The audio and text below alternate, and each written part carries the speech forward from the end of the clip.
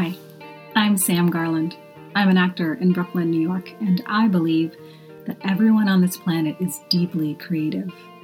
And not only that, I believe that engaging with our creativity is what connects us to our humanity and to our divinity.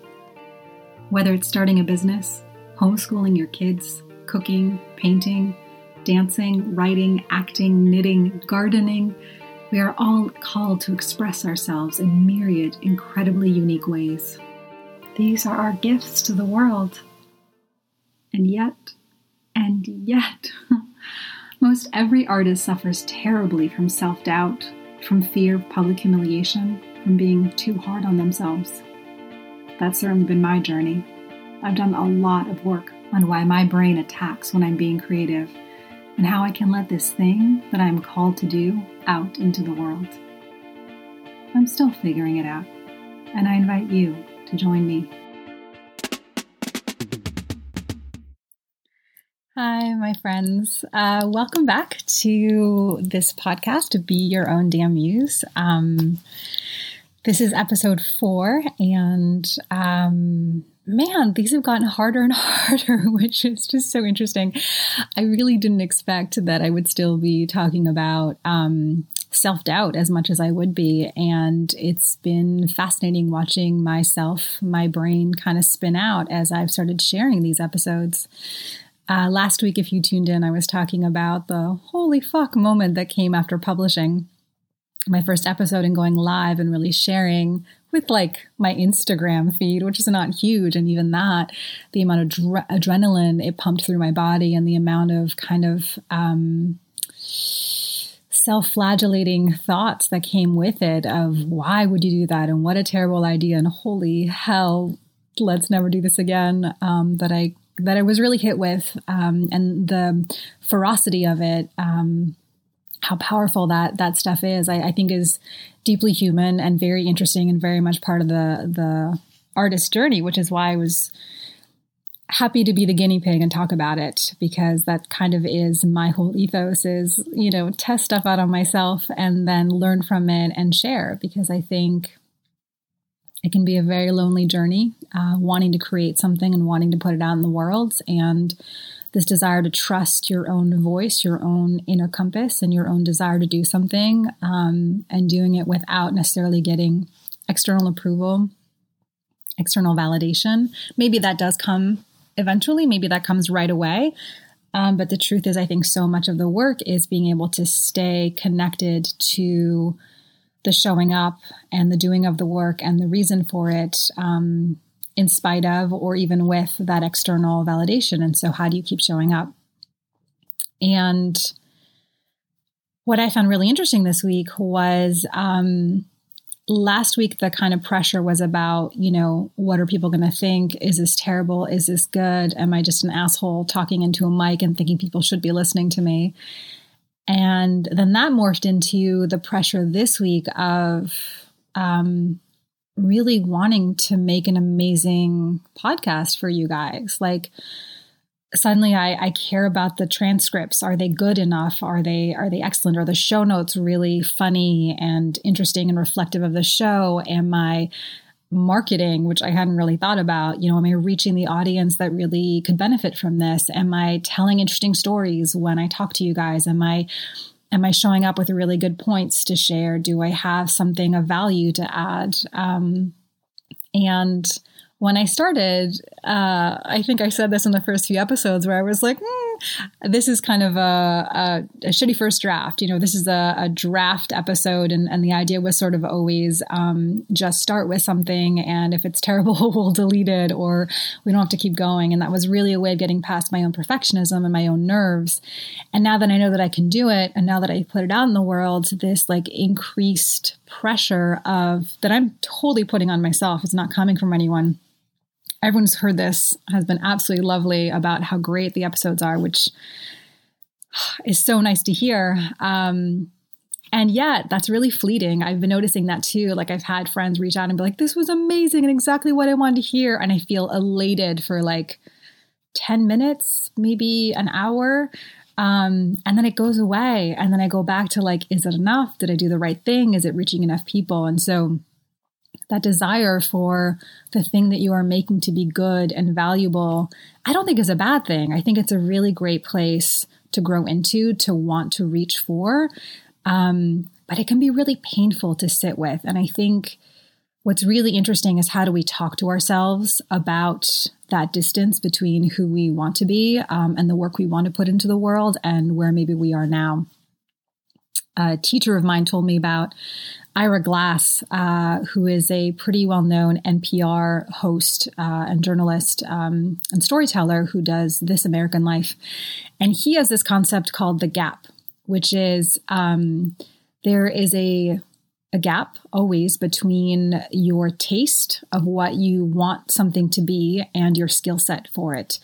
And I think that gap is probably most wide, the widest when you're starting out, right? When you have this idea of the thing that you know what excellence looks like, right? You know the podcast that you listen to that you love. You know what good literature feels like when you're reading it. You know what a great film and cinematic moment feels like. You know what beautiful dance that moves you, beautiful music that's masterful. You know what that experience is. And if you're not able to produce that yourself, but that is the desire, it can be really painful to sit between those two things. And what I loved hearing about, and there's a whole video of this about the gap online. I think it takes his writings about it and puts it into a video. And I remember watching it and being really heartened by what he had to say, which was sort of, I'm paraphrasing, but don't despair, because the fact that you know where you're headed, that is actually, not everybody has that. The fact that you have taste, the fact that you have a desire for excellence, the fact that you have in your mind's eye an idea of what the work is that to you is really good and valuable, that is a freaking North Star, and that is a place to point towards. And yes, it can be painful to not feel like you are there yet, but that gives you something to strive for, and that gives you a place to show up. And it was helpful for me because I shared before, I have this ongoing narrative in my head that I'm like, if my work is not Meryl Streep level worthy, then what's the point? And that level of judgment really opts me out of just being where I'm at. And it's interesting because I've been talking since I started this podcast about music a lot, because it's been one of the things I really discovered in pandemic and the lockdown. And paradoxically, in the past few weeks since I started the podcast, I haven't been playing as much music. And I've been thinking a lot about that. And I think it's because I've suddenly become much more aware of the gap. I've suddenly, when I started, kind of anything I could produce on my ukulele or with my voice was wow. I was just impressed with myself that I could sing a couple notes, play a couple chords. It created music. The sound, it was beautiful. I was like, this is the coolest thing ever. It was just pure discovery and awe at the baby steps. And now I've reached a point where I have enough familiarity with what I can do. And I see now the value of training on a regular basis, training my voice, really learning pitch, really being able to nail the notes at the place where they're supposed to be, to really understand chord changes, to be able to play strumming patterns I'm starting to play the guitar now on the guitar, to play chords on the guitar, because I love the ukulele, but the guitar's got 2 extra strings on it. So it's got a wider range of notes, and makes it a bit more fuller. The guitar is kind of it's 2/3 of what a guitar can play, and it's the higher register. And so when you play the guitar, you get to hear these bass notes and much more actually where my voice sits, so I can sing along to it. And anyway, I hear, right, that even just knowing that I can hear a greater a range of what music can be. And it's an incredible gift, but it also, now all of a sudden I feel pressure may be the wrong word, but it's shifted in how before, anytime I played or got to hang out with music was just fun because I was putzing around and discovering it. And now I feel the place where I want to be is to be able to strum this pattern and change these chords quickly and make this kind of music that now I understand better, or my teachers are able to do, or the kind of songs that I can hear in my head or that I'm listening to and want to be able to sing myself. I have that desire. And one thing that I'm not great at, and one of the reasons that I do the kind of like life coaching work on myself is that, the thoughts that I have about the place where I want to be and the place where I am, like that narrative is really what propels you forward. So if you think about it as, it's that thing that people who are always talking about like enjoying the process over the result, right? If you can get down with, let me do my scales every day. Let me enjoy strumming this pattern 1,000 times until my fingers just know where these chords are. Let me practice changing these, like, I don't know if you guys know this about guitar, but like some of the hardest stuff is just changing. Like you can learn a G chord and you can learn a C chord, but changing between the two of them while keeping a strumming pattern going is like the trickiest part. So literally just learning to pivot your fingers between chords is like half the work. And you have to do that 1,000 times until you have the muscle memory where your fingers just know where to go. So you're not having to stop or slow down your song to pivot your fingers. And in the beginning, when you're doing that, it doesn't sound like anything. It's not like you're getting a beautiful melody out of it. It sounds really laborious. It feels very laborious. It sounds very clunky. It's not like you're enjoying the fruits of your labor because you're not like, oh, here's a ditty that I'm playing. And you're not enjoying your practice in that way that you're like playing a full song. You're really just drilling, And I think of it as people, God bless, who go to the gym and love lifting weights. I'm not that person. But it does come, it's reps. It's the same thing. The more reps you do of something, the more muscle memory you have, the more skill set when you want to do something new that you can expand upon. And it's so interesting, right? Because kind of this is true of all art. Like there are scales for all of us, and it might mean different things. In writing, it might be like, practicing kind of turning a sentence and looking at grammar and editing even.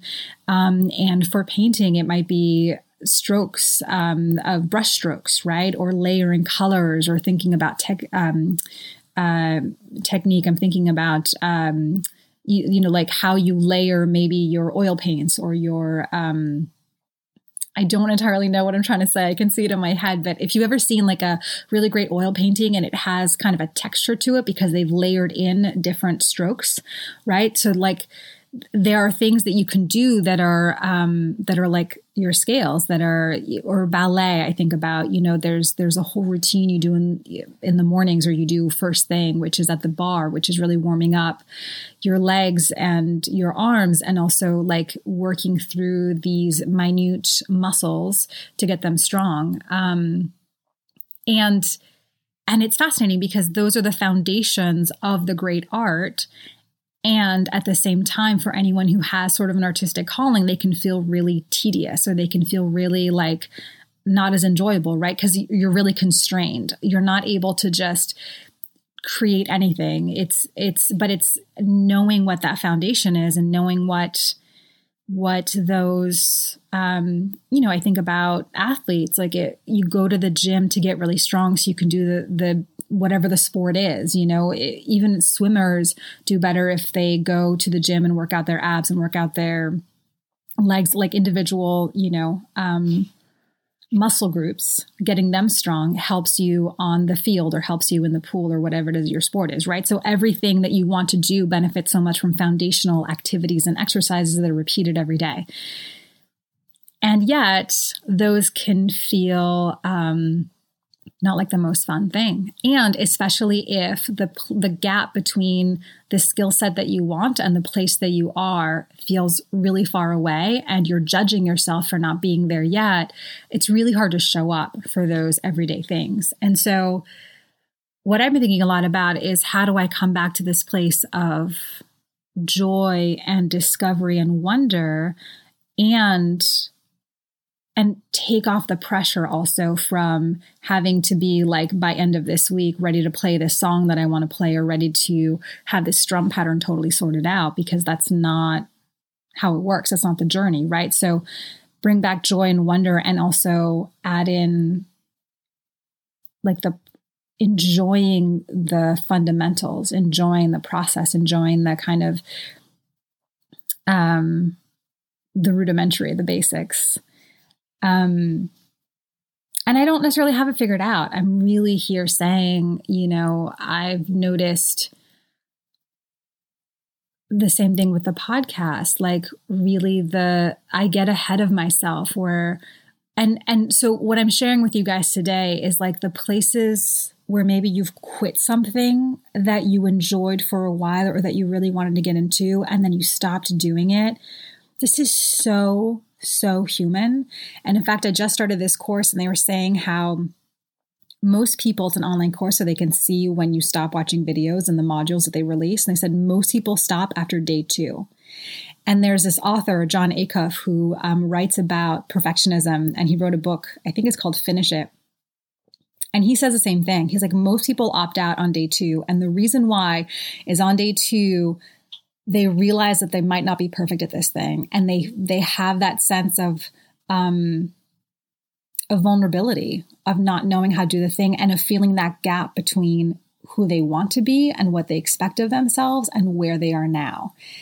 And we're not trained to be able to sit in that gap and to look at it as a positive, as there's this desire I have to be better. And if I lovingly take myself through my paces, I will get there. I won't get there tomorrow, but I could spend a month on this and really make progress. And I know I do, and I think a lot of people share this, that it's uncomfortable to not know how to do something, and it's uncomfortable to stumble over it.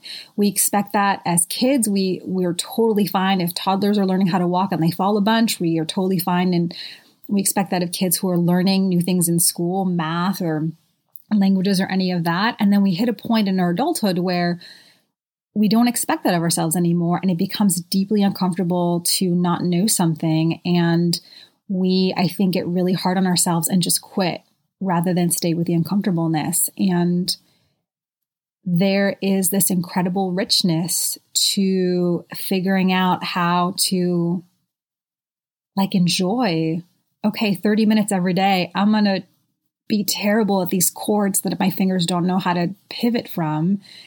And I'm going to play it really slow. I'm going to fuck it up 1,000 times. And that's going to be the practice. And what's deeply interesting as it relates to acting is there's always this tension in acting because this is like the most classic thing, right? The place that actors get themselves in trouble is that they're always trying to control every little thing. So you obsess about learning your lines perfectly, and you obsess about knowing your mark, where to stand perfectly. And you obsess about sort of trying to control every little thing in the scene. And ironically, what makes acting absolutely riveting is when the actor themselves doesn't quite know what's next and is willing to trust that they are going to just be present and show up for what happens, and not sort of arm themselves with control and with pre-planning everything. You want to rehearse it, you want to work on it, you want to have lots of ideas about where your character's coming from and what they want, and then you want to let it all go. And it is so insanely counterintuitive to do that as a grown-up and as a human, that it is actually the biggest hurdle of most actors, is to let go of their need to control everything and surrender to the imagined circumstances and what's happening to them in that scene. And ironically, I think that's actually kind of, again, a really great rule for living, right? So much of us actually opt out of things that are deeply interesting and fulfilling because we want so much to not feel like we don't know what's going to happen next. We want so much to feel like we have control. And so that same idea of I'm going to spend half an hour every day, or heck, 10 minutes every day, learning a new language, and I'm not going to know the words, or I'm going to, try to write a novel and I'm not going to know how it's going to work. That feeling of not knowing how it's going to work, that feeling of I don't yet have this skill set, is so uncomfortable to us that most of us would rather bail than show up in it. And that opts us out from other larger things, like taking a trip to a place we've never been to, or being vulnerable with a partner in a way that we've never been. Whether that's dating someone new, or having been in a marriage for 10 years and revealing something, or just being honest about where we're at. These are all life skills. And I'm realizing now that's kind of a really great way to think about how your daily practices as an artist matter. that foundation of willing to be not great at something and willing to be vulnerable even with yourself and not knowing the thing can have these really larger, beautiful repercussions of, I have built this habit, this muscle memory of being okay, not knowing how to do this well.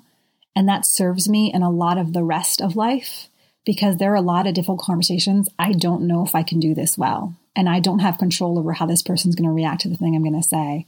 And I don't know how this job interview scares me. And I don't know if it's going to work out. Like, it allows you to take bigger risk the more that you are willing to practice being slightly out of control and not having all the answers as part of your daily practice.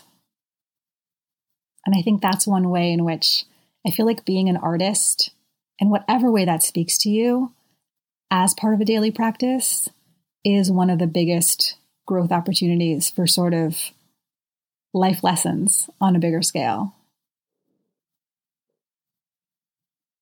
I'll leave you with that, my friends. Have a great week. Bye.